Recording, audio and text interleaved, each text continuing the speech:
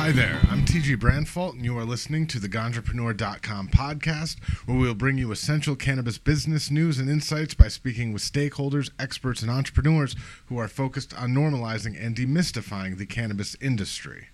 I'm joined by Dr. Jonathan Cachet, the CEO, and Dr. Joshua Erlenbaugh, the COO and Director of Production from Fleurish Farms, a Sonoma County, California patient research farm specializing in cannabis products, including sun-grown indoor flower, pure flower oil rosin, and innovative and energy-efficient grow solutions.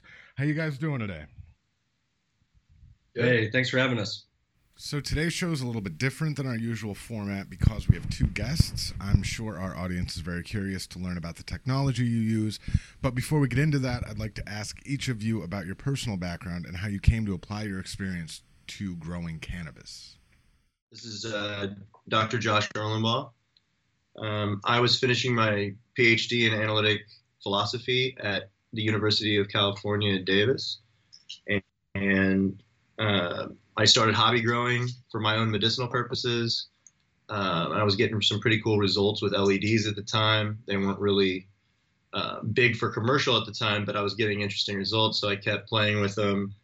I ended up starting delivery service my last year, my PhD, and started moving some of that stuff through there to get market feedback, and I just fell in love with growing things for the market at that point. And at GHC, that's where I met JC. Yeah, so this is Dr. Jonathan Cachet. I have a PhD in behavioral psychopharmacology, meaning that during my graduate school years, I was licensed by the DEA to handle and research Schedule 1 through 4 drugs. Our goals were to build new models of zebrafish affective disorders, and it's some pretty interesting stuff. If you go to PubMed or Amazon and search for zebrafish on LSD, you could see some of my papers. Post PhD, I went into data science. So I started a postdoc at the University of California, Davis in the data science department, looking to integrate neuroscience data. And then through the delivery service GHC, ran into Josh. So I think it's safe to say that we hit it off. Josh shared some ideas that he had been playing around with growing plants underneath the sun tubes. And I sort of looked at him and said, let's do it. Let's try it. And that was about 2 years ago. I know a lot of cannabis entrepreneurs find their way into the industry from an academic background, but to some people that might seem like a big leap. What would you say initially caused you to make that leap? This is Josh again. Like I said, I was using it medicinally. So I was kind of out of the closet on that because I had to use a lot of it. It helped me with my ADHD to actually get my PhD finished so I could focus on it, anger issues, stuff like that. It would just help with the type of environment that I was putting myself in high stress. And so I believed in it a lot. And there was other people, in the neighborhood that I felt like could use similar types of medicine.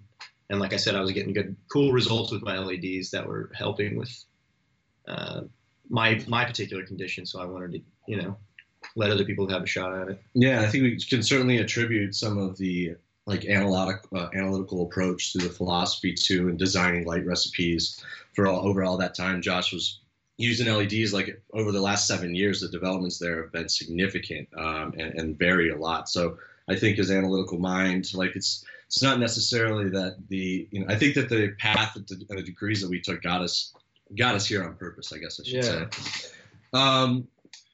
For me, it was an understanding that if I wanted the opportunity to learn about cannabis and endocannabinoids and the endocannabinoid system, basically at this point, we understand it regulates homeostasis in almost every organ of your entire body. It's like a thermometer of your entire room. Turns things up when it's too cold and relaxes things if they get too excitatory, in like epilepsy example. So in order to further our understanding of seemingly one of the most important signaling systems within our biology, it just occurred to me that I could pursue such research faster in a consumer market, because really what we're trying to do is understand how different cannabinoid profiles or terpene profiles relates to a patient's symptoms and symptology. So, it was a desire to enter a space that was rapidly growing, that could handle innovative ideas and would allow us to not only further the treatment of our loved ones and ourselves in some way, but those who then join in through the collective. And bigger than that, furthering endocannabinoid research and knowledge, as well as tackling one of the bigger and more interesting problems of the amount of energy consumed in an indoor grow. Okay, so let's get right into that because I'm sure our audience is eager to learn more. I know our editor Graham and our COO Noel saw your display at the New West Summit in San Francisco a few weeks ago, and they were really blown away by the concept. I have yet to see one in person, but as I understand it, you are using solar tubes, or a unique kind of skylight that harnesses the sunlight into a tube and beams it into a room, not a greenhouse, but actually an indoor structure. Can you walk us through how this all works and what sets it apart from other indoor lighting methods? The sun tubes are a pretty simple idea. My dad was putting one in his bathroom years ago, and I asked him what they were, and he was like, it's a tubular skylight. There's light from outside, travels down through it. It's pretty reflective material. And then you have some light in your bathroom for free. And I was like, well, that's interesting. I had just started growing with LEDs, and I was like, I wonder if I could use that to supplement, the photo energy, the power. And eventually I looked into it more, found Solitube, and that was about the time when I met JC.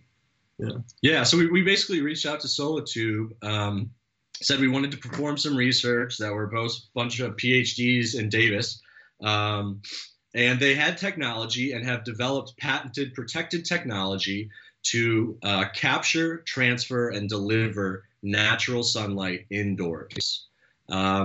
They have a patented material called Spectrolight Infinity. This limits the amount of light lost due to diffuse reflection. So, scientific story short, it allows us to send in 99.7% of the sunlight's natural spectrum into our room without IR, which is what heat is. We dissipate the heat before we bring it in, and limiting UV to a large extent, for good reason, I think we can explain later. But if you can imagine walking into a room that's completely dark, and then these dimmers open up, and all of a sudden you're in this completely dark space but lit by natural sunlight, the color rendering index in that room, how it makes you feel when you have the natural light on your skin.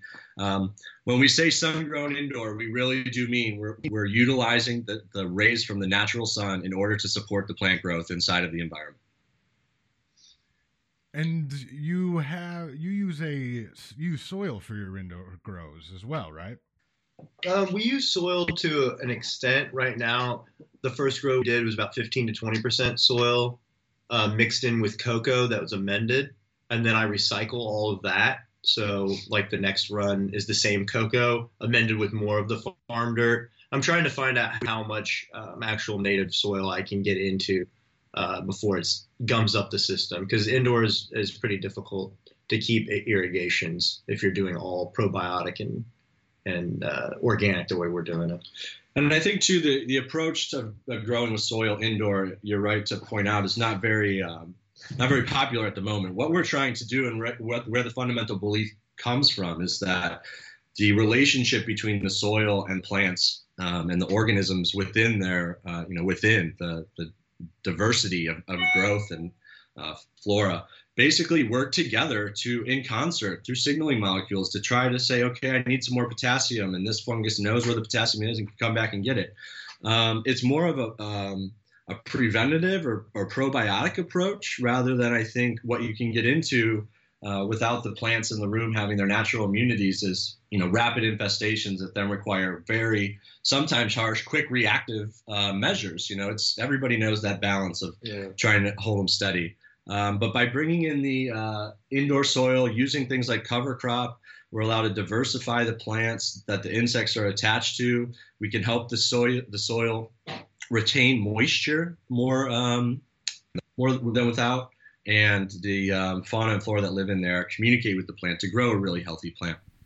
So I want to backtrack here for a second. As I understand it, the company that produces these skylights, Solitube, is a mainstream residential brand that does not have much to do with agriculture and certainly not cannabis.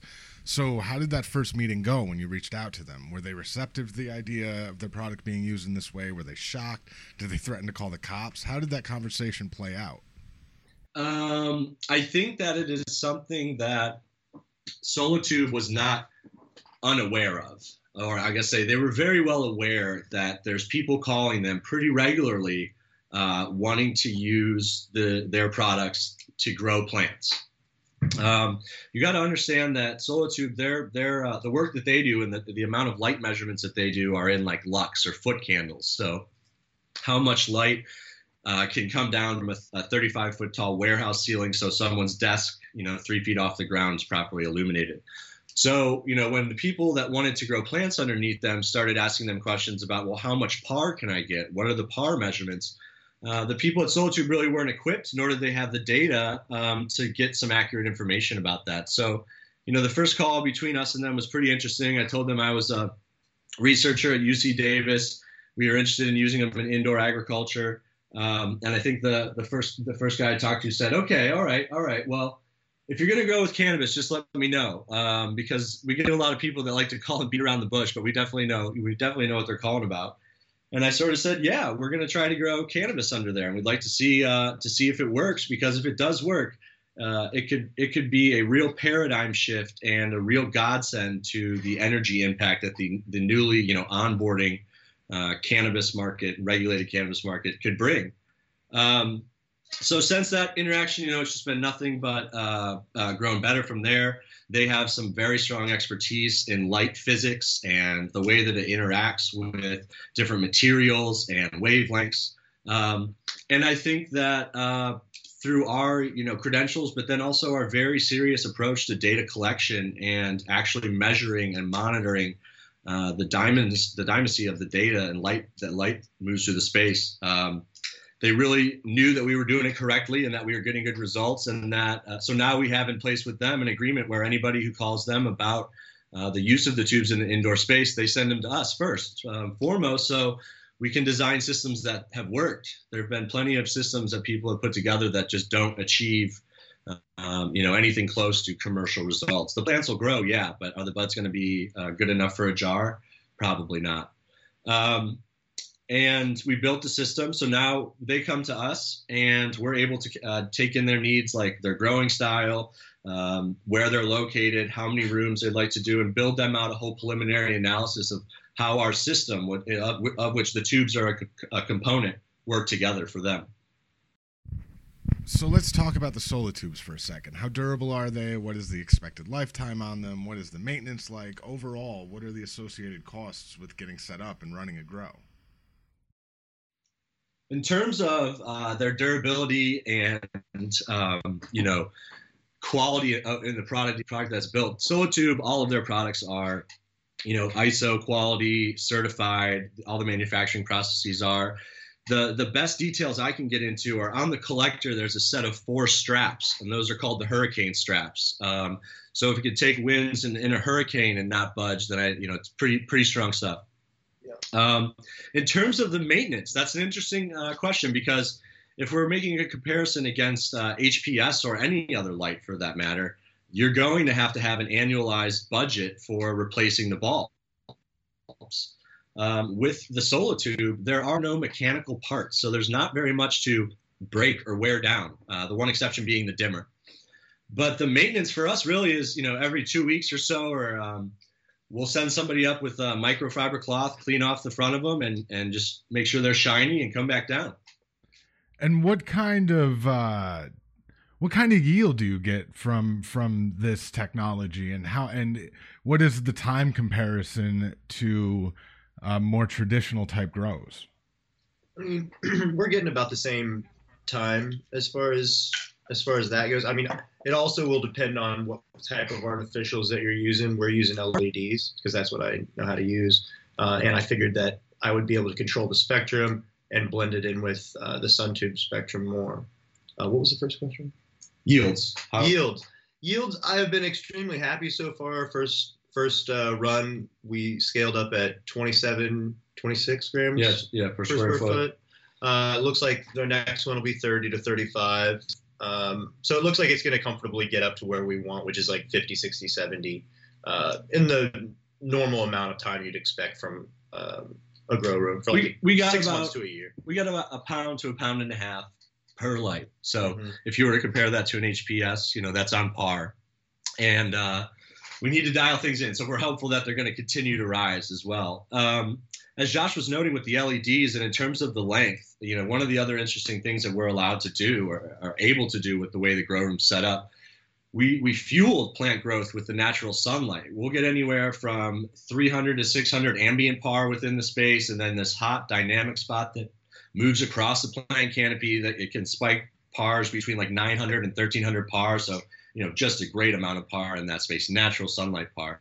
So as that nice dynamic base is moving along and fueling plant growth, we can very specifically and tightly regulate, okay, let's throw far red on these flowering plants at this point and reduce the amount that they're vegging and stretching and growing and get them to build out those buds more. Okay, let's pull that back now. Let's do a week later. We'll shift when we throw the far red. So understanding how those LEDs are related to plant development in very specific ways allows us to then make decisions on how fast we actually would like to run that flower period for. You've mentioned research several times. Have you run any trials to compare this process to other growing methods? And if so, what was the outcome? Did you find that the sunlight via solar tubes was as effective as outdoor sunlight? Sure. Yeah, we ran a grape ape clone from a local nursery this year, and I ran it outdoor, like a big one. She was about 3 pounds, I think, outdoors, and it was like a 3-month plant. And then I ran it inside as well. The most notable thing, other than that, there's like a clear quality difference from indoor and outdoor in general, and that was there Visually. Yeah, just where one of them looks, a lot of people say kinder. It's just less weathered is really what it comes down to. The flesh of the plant, it hasn't been beat up as much, so usually it's lighter green. Of course, we had all that, but what I was most blown away by was the average bud size. I mean, the 3-pound plant was very large, but when it broke down, it didn't really break down to as big of buds as the indoors because they didn't have to be broke down as much. So their average bud size was quite a bit bigger. And that was probably the most visually stunning thing, other than the fact that it just looks a lot nicer because it's indoor. And if you like that type of look, lighter greens and more vibrant oranges and more frosting, then it definitely is going to hit all those quality benchmarks that indoor growers are looking for. In addition, too, we were able to compare the analytics, so the cannabinoid profile and the terpene profile of the same genetics grown outdoor and one grown in the Sungrown indoor room.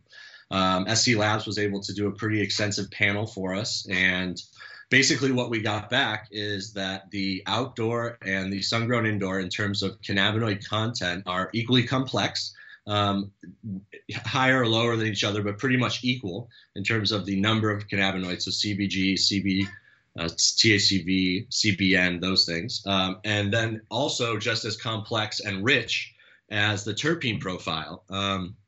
So why I say this is that most testing labs that I talk to say that outdoor plants, for certain, have a more complex and slightly elevated cannabinoid profile compared to the same strain or genes grown indoors, presumably under HPS light. Initially, I would have thought that was the opposite, but that seems to be the truth. So what the analytics tell us at this point is if there are any affordances or any benefits of growing outdoor by having the natural sunlight increase the diversity and complexity of the cannabinoid and terpene profile, we are also afforded those same benefits with the sun-grown indoor room because we have brought in that light spectrum. That's really incredible, but we have to take a short break right now. When we come back, we're going to talk about energy efficiency. I'm your host, TG Branford.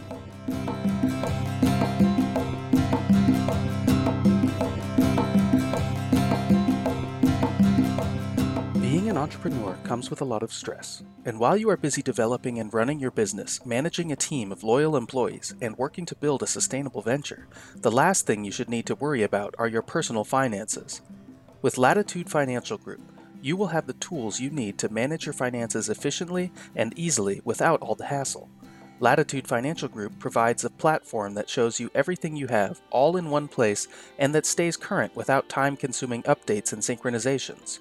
You'll gain access to a free 1-hour consultation and an award-winning financial management software suite that will empower you to better visualize and manage your finances.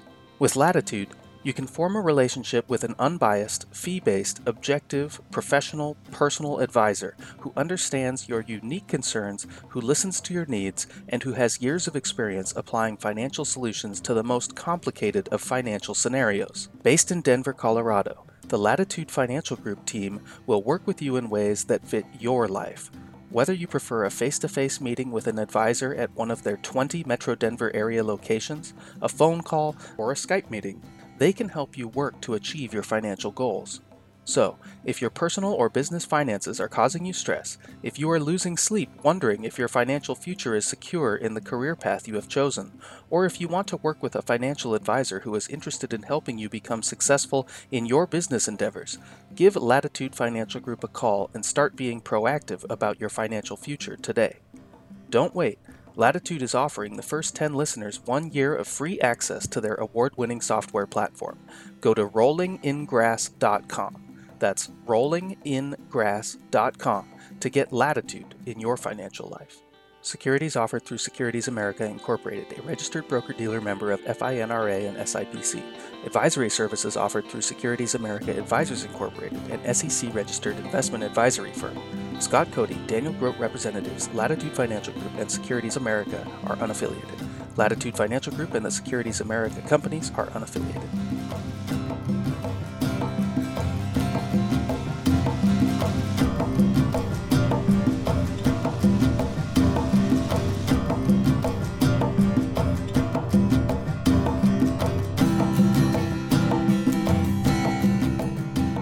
Welcome back. I'm T.G. Brandfault. I'm with Dr. Jonathan Cachet and Dr. Josh Erlenbaugh of Fleurish Farms.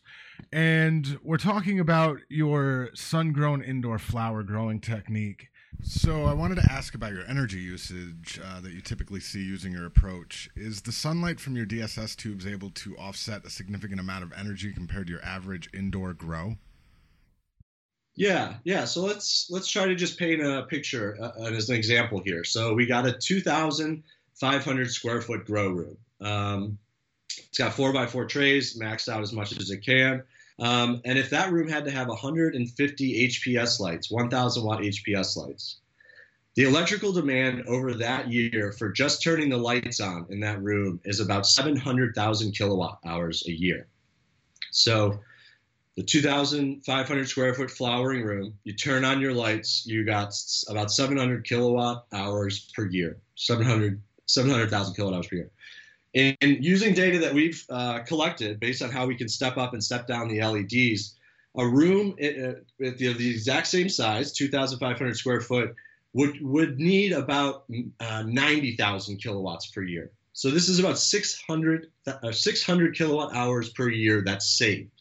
Or about $125,000 saved in just the electrical cost compared to turning on the HPS lights. We haven't even gotten into the HVAC and the other necessary controls. And maybe if you want to approach that from a different angle too, Josh.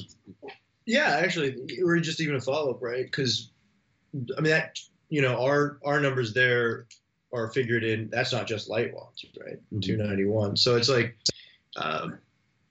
I'd say it's about 10 times. I mean, I'd say at the end of the day, if you're talking 2,000 watts per square meter, we're at about 200. That's for everything. That's including the HVAC, that dehumidifier, which is reclaiming water, all of everything, including the thing that's capturing the data itself, the computer that's actually even doing that. We're including all of those things in our. A lot of people like to talk about like grams per watt, and there's a number of different ways that you could do that. Grams per total watts in one cycle or throughout the whole cycle. Grams per light watt, and if you have 1,000 watt light, you just do 1,000 light watts. There's a number of different ways to do it. We mentioned, I think earlier, we hit about 1 gram per watt for the entire watts consumed in the entire ship, about 2 grams per watt in terms of light watts. To sum it all up, though, it's basically we're able to sustain commercial production levels with an 80% reduction in the energy demand. Which is huge. I mean, not only is that, good for energy efficiency and saving energy, but it also reduces the overhead costs for your business, correct?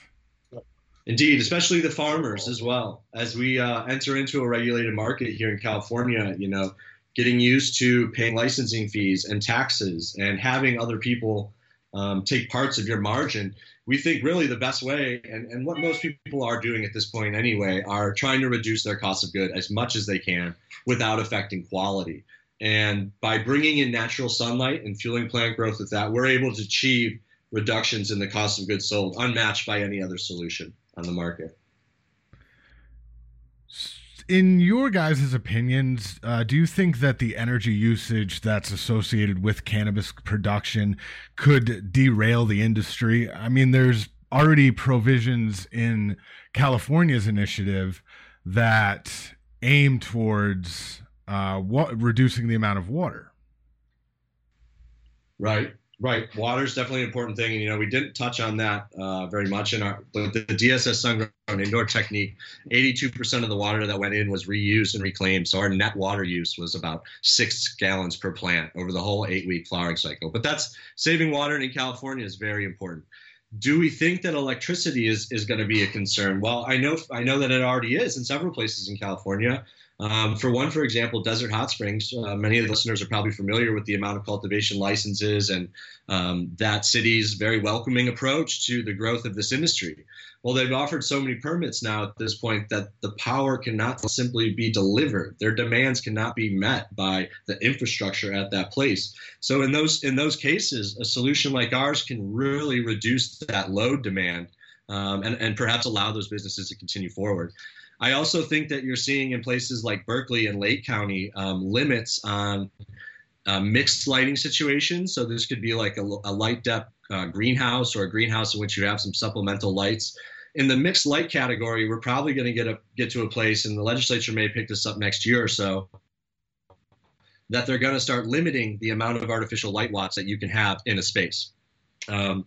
So yes, I think the energy conversation is definitely coming, and it's starting now. The water discussion is always been around, and I think will be. But also, there's other reasons why you'd want to do it in places like places that have high amount of sunlight, like Nevada or Arizona, for example. But it's extremely hot. Growing in a greenhouse there, the amount of HVAC you'd have to have in a greenhouse wouldn't really take a dent out of your electrical bill. But if you were able to bring that natural free sun into a fully insulated indoor environment that you're able to keep at a stable temperature and environmental range, then it becomes another interesting use case and application. What are the implications for large-scale indoor agriculture beyond cannabis using this technology? Well, one of the reasons that it fits with cannabis at this point is because there's enough distinct market distinctions. People can tell the difference between indoor and outdoor cannabis. It's difficult for them to tell the difference between indoor and outdoor tomatoes to the extent that it's ever worth doing your tomatoes indoor. So really market is why I would say one of the reasons it hasn't happened much. Where I could see it start happening is places that don't have outdoor as an option, because they could grow year-round urban farming style with these types of things. And as things get hotter in harsher climates, then I think maybe we'll want to grow indoors more and more, because we won't be able to predict what's going to happen outside, hurricanes and whatnot, which, like we were saying earlier, these are hurricane proof. So it makes it to where you can count on your crops a lot more than you traditionally can outside. And so I think that while it doesn't scale right now, there's definitely room for it in the future. And I think how I would approach that, and I would say that, large scale agriculture is being done either outside or in greenhouses. The Central Valley of California provides like 90% of, our almonds and 10 other, nuts and agricultural products. Large scale agriculture in that way is done outside or it's done in a greenhouse. And the fact that the planet's surface temperature has been continuing to rise and rise and rise Monsanto and these other seed companies, they see the writing on the wall. And I think that their biggest focus right now is how to develop heat tolerant and drought tolerant plants. At one point, Josh and I will joke around this, late at night when we're just reminiscing on things. But at some point, it honestly might be too hot on the surface of the planet to be able to sustain growth of corn or plants. And we'll have to now dig these fields underground and pipe the sun in with the tube. So the cannabis is because, cannabis is driving agriculture innovation, certainly. Everybody with the best minds and the best ideas is all coming together at such an exciting and diverse time in the industry. But who knows what the implications are beyond this. We hope that our industry will be able to develop into, socially conscious, public benefiting companies and, really redefine the role of what a capital market can look like. So with all of these benefits and the potential benefits that are still, being discovered, why aren't more people getting on board with this method? Well, so, I think because it's never been done successfully, there's been a few hurdles, right? And we had to get through those hurdles ourselves first. Do the plants respond well to this light? Okay, check, that worked. The next series of projects and proof of concepts went to, well, what can we push them to their limits? What can we get in terms of yield? Go ahead.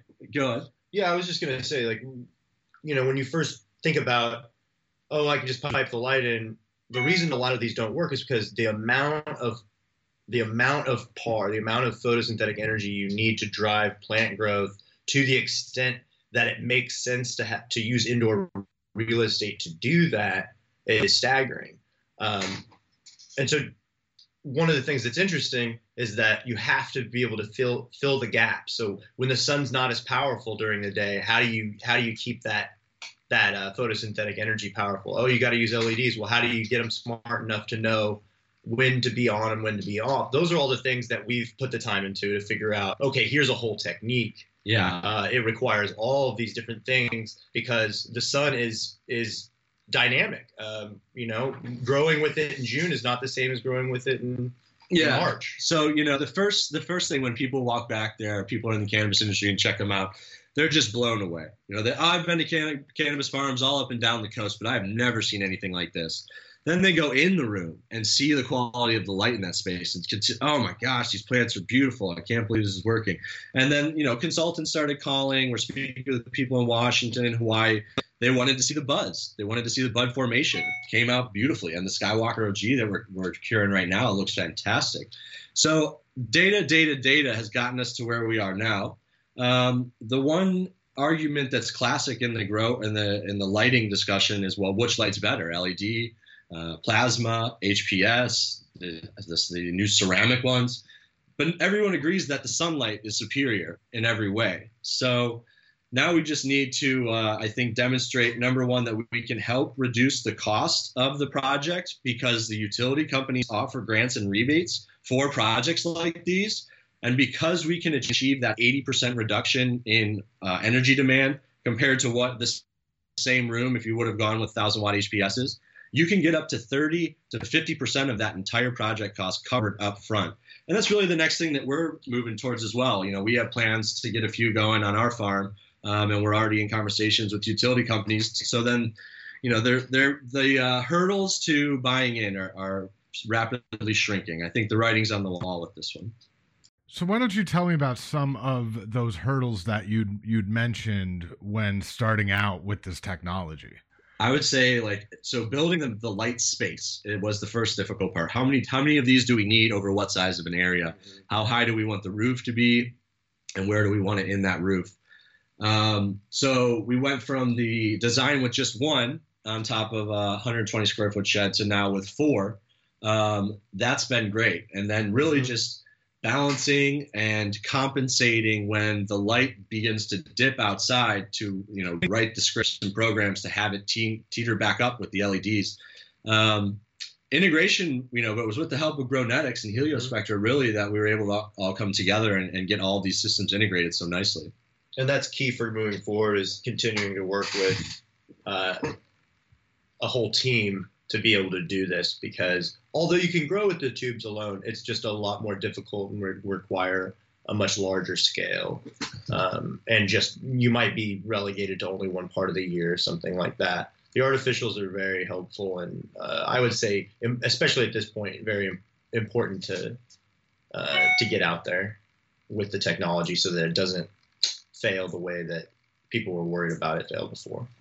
Seeing really is believing. A lot of those hurdles go away as soon as you step into one of these rooms with natural sunlight, man. It's really amazing feeling. In addition to your own production, you also do consulting to help growers get set up with your systems, correct? Indeed. So, yeah, we have a process to take care of that. If they went to bit.ly.com or bit.ly DSS form, you could start the process of a preliminary analysis. So basically, we're going to ask questions about where you're located, what type of budget range you have, what your grow goals are, what experience you have with growing. Are you using, cocoa or pots on trays? How big are the trays? Things like that. And we're going to also about your location. So like the closest, largest city to you. We get that information and we churn it through a number of data algorithms that look at 15 years of historical weather data to give us an accurate prediction of how much light will be in that space at what time. So we're able to look at that across the year and get back to you if you're interested in the feasibility of the project. We think that the system that you need would cost about, $500,000, and you would be able to rely on the natural daylight for 80% of the months between, X and Y. So we basically laid it all out in the preliminary analysis. We're also that would be for a retrofit. If someone had a warehouse or had a building and they were just now planning it all out. Also, it's interesting to note we could set up nurseries and clone rooms with these as well with a smaller amount of tubes. We're also in the middle of developing 1,000 square foot option. So a 1,000 square foot canopy in a 2,600 square foot building that has a clone room and a bedroom and equipment and an office. That's going to be around like $500,000. We'd love to hear from people who would like to get in and try it, whether they want a smaller unit or a bigger unit. We're really out here to share our results and our successes and inviting those who'd like to try to reach out. So I want to hear about some of the feedback that you guys have already gotten from growers, but before we get into that, we got to take another short break. I'm TG Brandfault. I'm here with Dr. Jonathan Cachet and Dr. Josh Erlenbaugh of Fleurish Farms. We'll be right back.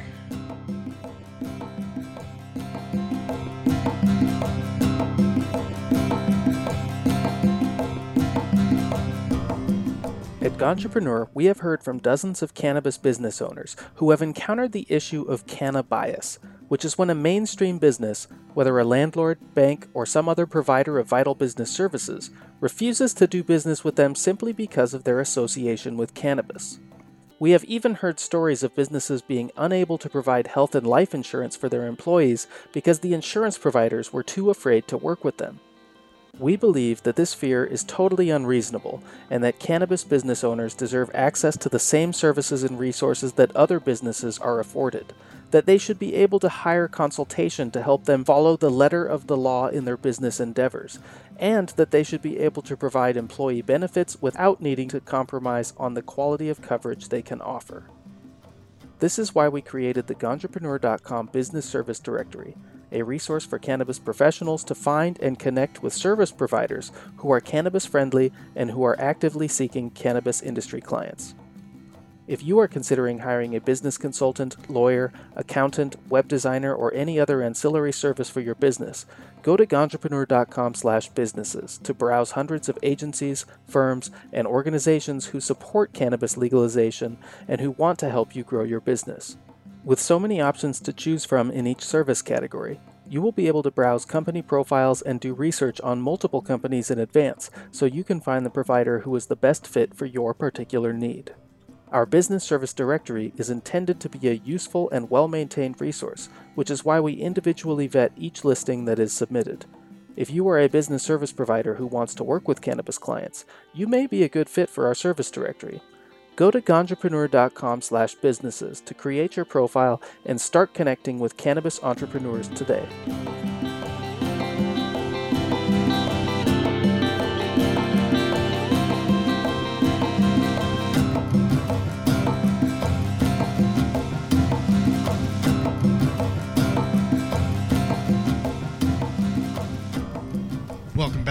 TG Brandfault, and you are listening to the Ganjapreneur.com podcast. I'm here with Fleurish Farms, and before the break, we were discussing the consulting work you have done setting up indoor Sungrown systems, the DSS systems, with other commercial growers. What kind of feedback have you received from the growers that you have worked for setting up these systems? Sure. Yeah. It's really interesting because, you'll get two kinds of feedback. One is like, oh, I really need that because they're in an area where they don't have a choice or the regulations are thus and so. But more importantly, they're skeptical because they want to know if it's going to work. Growers are creatures of habit. They've had to be entrepreneurs themselves, indoor growers, for a long time. So they can count on certain yields, certain flowers, and they've already got all their money invested in that. It's difficult to have, just a normal 1,000 square footer want to just switch over real quick unless someone's pushing them to want to care, given that everything's going well. So you might think at first, like big operations, sure, like Canada, they're very interested in doing these huge grows. But when you're talking about California or something like that, then you're talking to some extent a smaller grower than that. And so you really have to appeal to the ROI to make sure that makes sense. And it's not going to mess the money flow up. Right. And I think that's really what it comes down to. It's like, oh, I'm going to have to invest in this and it might not work. I really need to see that it works on scale before I can put any of my money into it. I think that's the mindset for a lot of people. Yeah, I would say it comes down to a yield question. And, everybody I talk to gets 3 a light, 3 a tray. That's the yield. That's the yield. I don't really see, maybe 2 a tray. I don't see them. I don't see the data. I don't see the data logbooks. It's anecdotal at that point, but they probably are doing pretty well. I think the argument that we make, though, is even if we've got 40% less yield, we still reduce the cost of goods by 80%. And at some point, the cost prohibitive of a regulated market is going to come up against where HPS is no longer manageable from a business perspective, I would say. So we're very happy with the yield numbers that we've hit. Yeah. We're approaching a pound and a half per tray. I think it's only up from here once we get the strains dialed in. And that equation now just doesn't really make sense favoring HPS in terms of the reduction in the cost of goods sold. You talk about most growers being entrepreneurs, and you guys are obviously leading the way in terms of this method and the research and how data driven it is. But what have your biggest mistakes been, getting into this space? And what advice might you have for other entrepreneurs who might be interested in doing what you're doing? It's a good question. I would say the biggest mistake one could make is not getting involved, just not getting out and networking and talking to people. As this industry just blows up and expands, the best advice I have to anybody that wants to get into it is just start getting involved, start talking to people. I would say in terms of our biggest mistakes, make sure that you have accurate load calculations and your power infrastructure is where you need it to be. Mm-hmm. Adding a solar system and a grow at the same time led to some miscalculations on ourselves. So work with professionals, certainly, when it comes to electrical codes and building codes and all of that. Like, it's going to be more and more important to do things correctly and log and document all of those things. Yeah. I'd say that's right. What about for the grow? I would say, was there anything with the grow, like learning to play with the LEDs or how much LEDs, like dialing in the sensor system? I guess it was a series of trial and error, but we had to dial it in. Yeah, you have to dial the spectrums in, especially relative to the different plants and how they like to grow. And that's what the LEDs really, really help with. You can also offset some of the sun stuff. So it's like, if I had to, and there was a lot of far red from the sunset going, but for some reason they were in a period where I wanted them to go longer, I could turn on extra far, like 660 far red, which will actually make them turn more into a vegetative state. So we just have a lot of control. And in terms of networking and getting involved, can you point to a specific moment where you made a particular connection or established a particular partnership that really kind of took things to the next level or opened up new opportunities? Well, I would say, an interesting development was when we started pressing rosin, the pure flower oil rosin. So we specialize in the solventless concentrate, pressed only from flowers. And I would say, because we're out there and political and networking and talking to people, the ability to find partners up in the Emerald Triangle that trust you and that there's able to work together and able to share common goals and values. It's much easier to partner with other small businesses than to think you could build an entire brand, on your farm alone or with your team alone. Exactly. So all of those partnerships that we've had, even through the California Growers Alliance or CCIA or the Sonoma County Growers Alliance, attending the events and finding people that are like-minded, everybody's looking onward and upward, really. And so finding people that are on your same wavelength is really important. Try to avoid people that start questioning the possibility of what you're doing. If you know you're right, you just got to get rid of the dead weight and keep on going. Yeah. Get the data. And collect the data. Would you guys credit kind of your, your postgraduate work and the desire to kind of keep learning as part of the reason that this is such a data-driven process for you guys? I'd say yes, innately we want to see the data, but going back to when we were discussing the hurdles, it'd be a really tough sale at this point if we couldn't give you certified data of what we're getting per square foot and the amount of electricity we consume to do that. So it was really a necessity to know that, look, if we're going to make an argument at some point that you need to not go from HBS, but you need to get LEDs and sun, that we need to have data to support that and continually improving the process by monitoring our own iterations. Mm-hmm. But I'm a bit of a data nerd, sure. And Josh, you like to crunch a whole bunch of numbers. I like to crunch numbers. Yeah. Yeah, I like to know if there's an answer that you can get from the data. There isn't always, but know why something's happening the way that it is. Because as an indoor grower, I want a certain amount of control. So that I'm not constantly surprised by what's going on. That gives you consistency, and that makes you can meet dates and deadlines and benchmarks and these kinds of things. You can have a live dashboard to know when something's like the temperature's going up 2 degrees. It'll let you know, and you can fix it right away.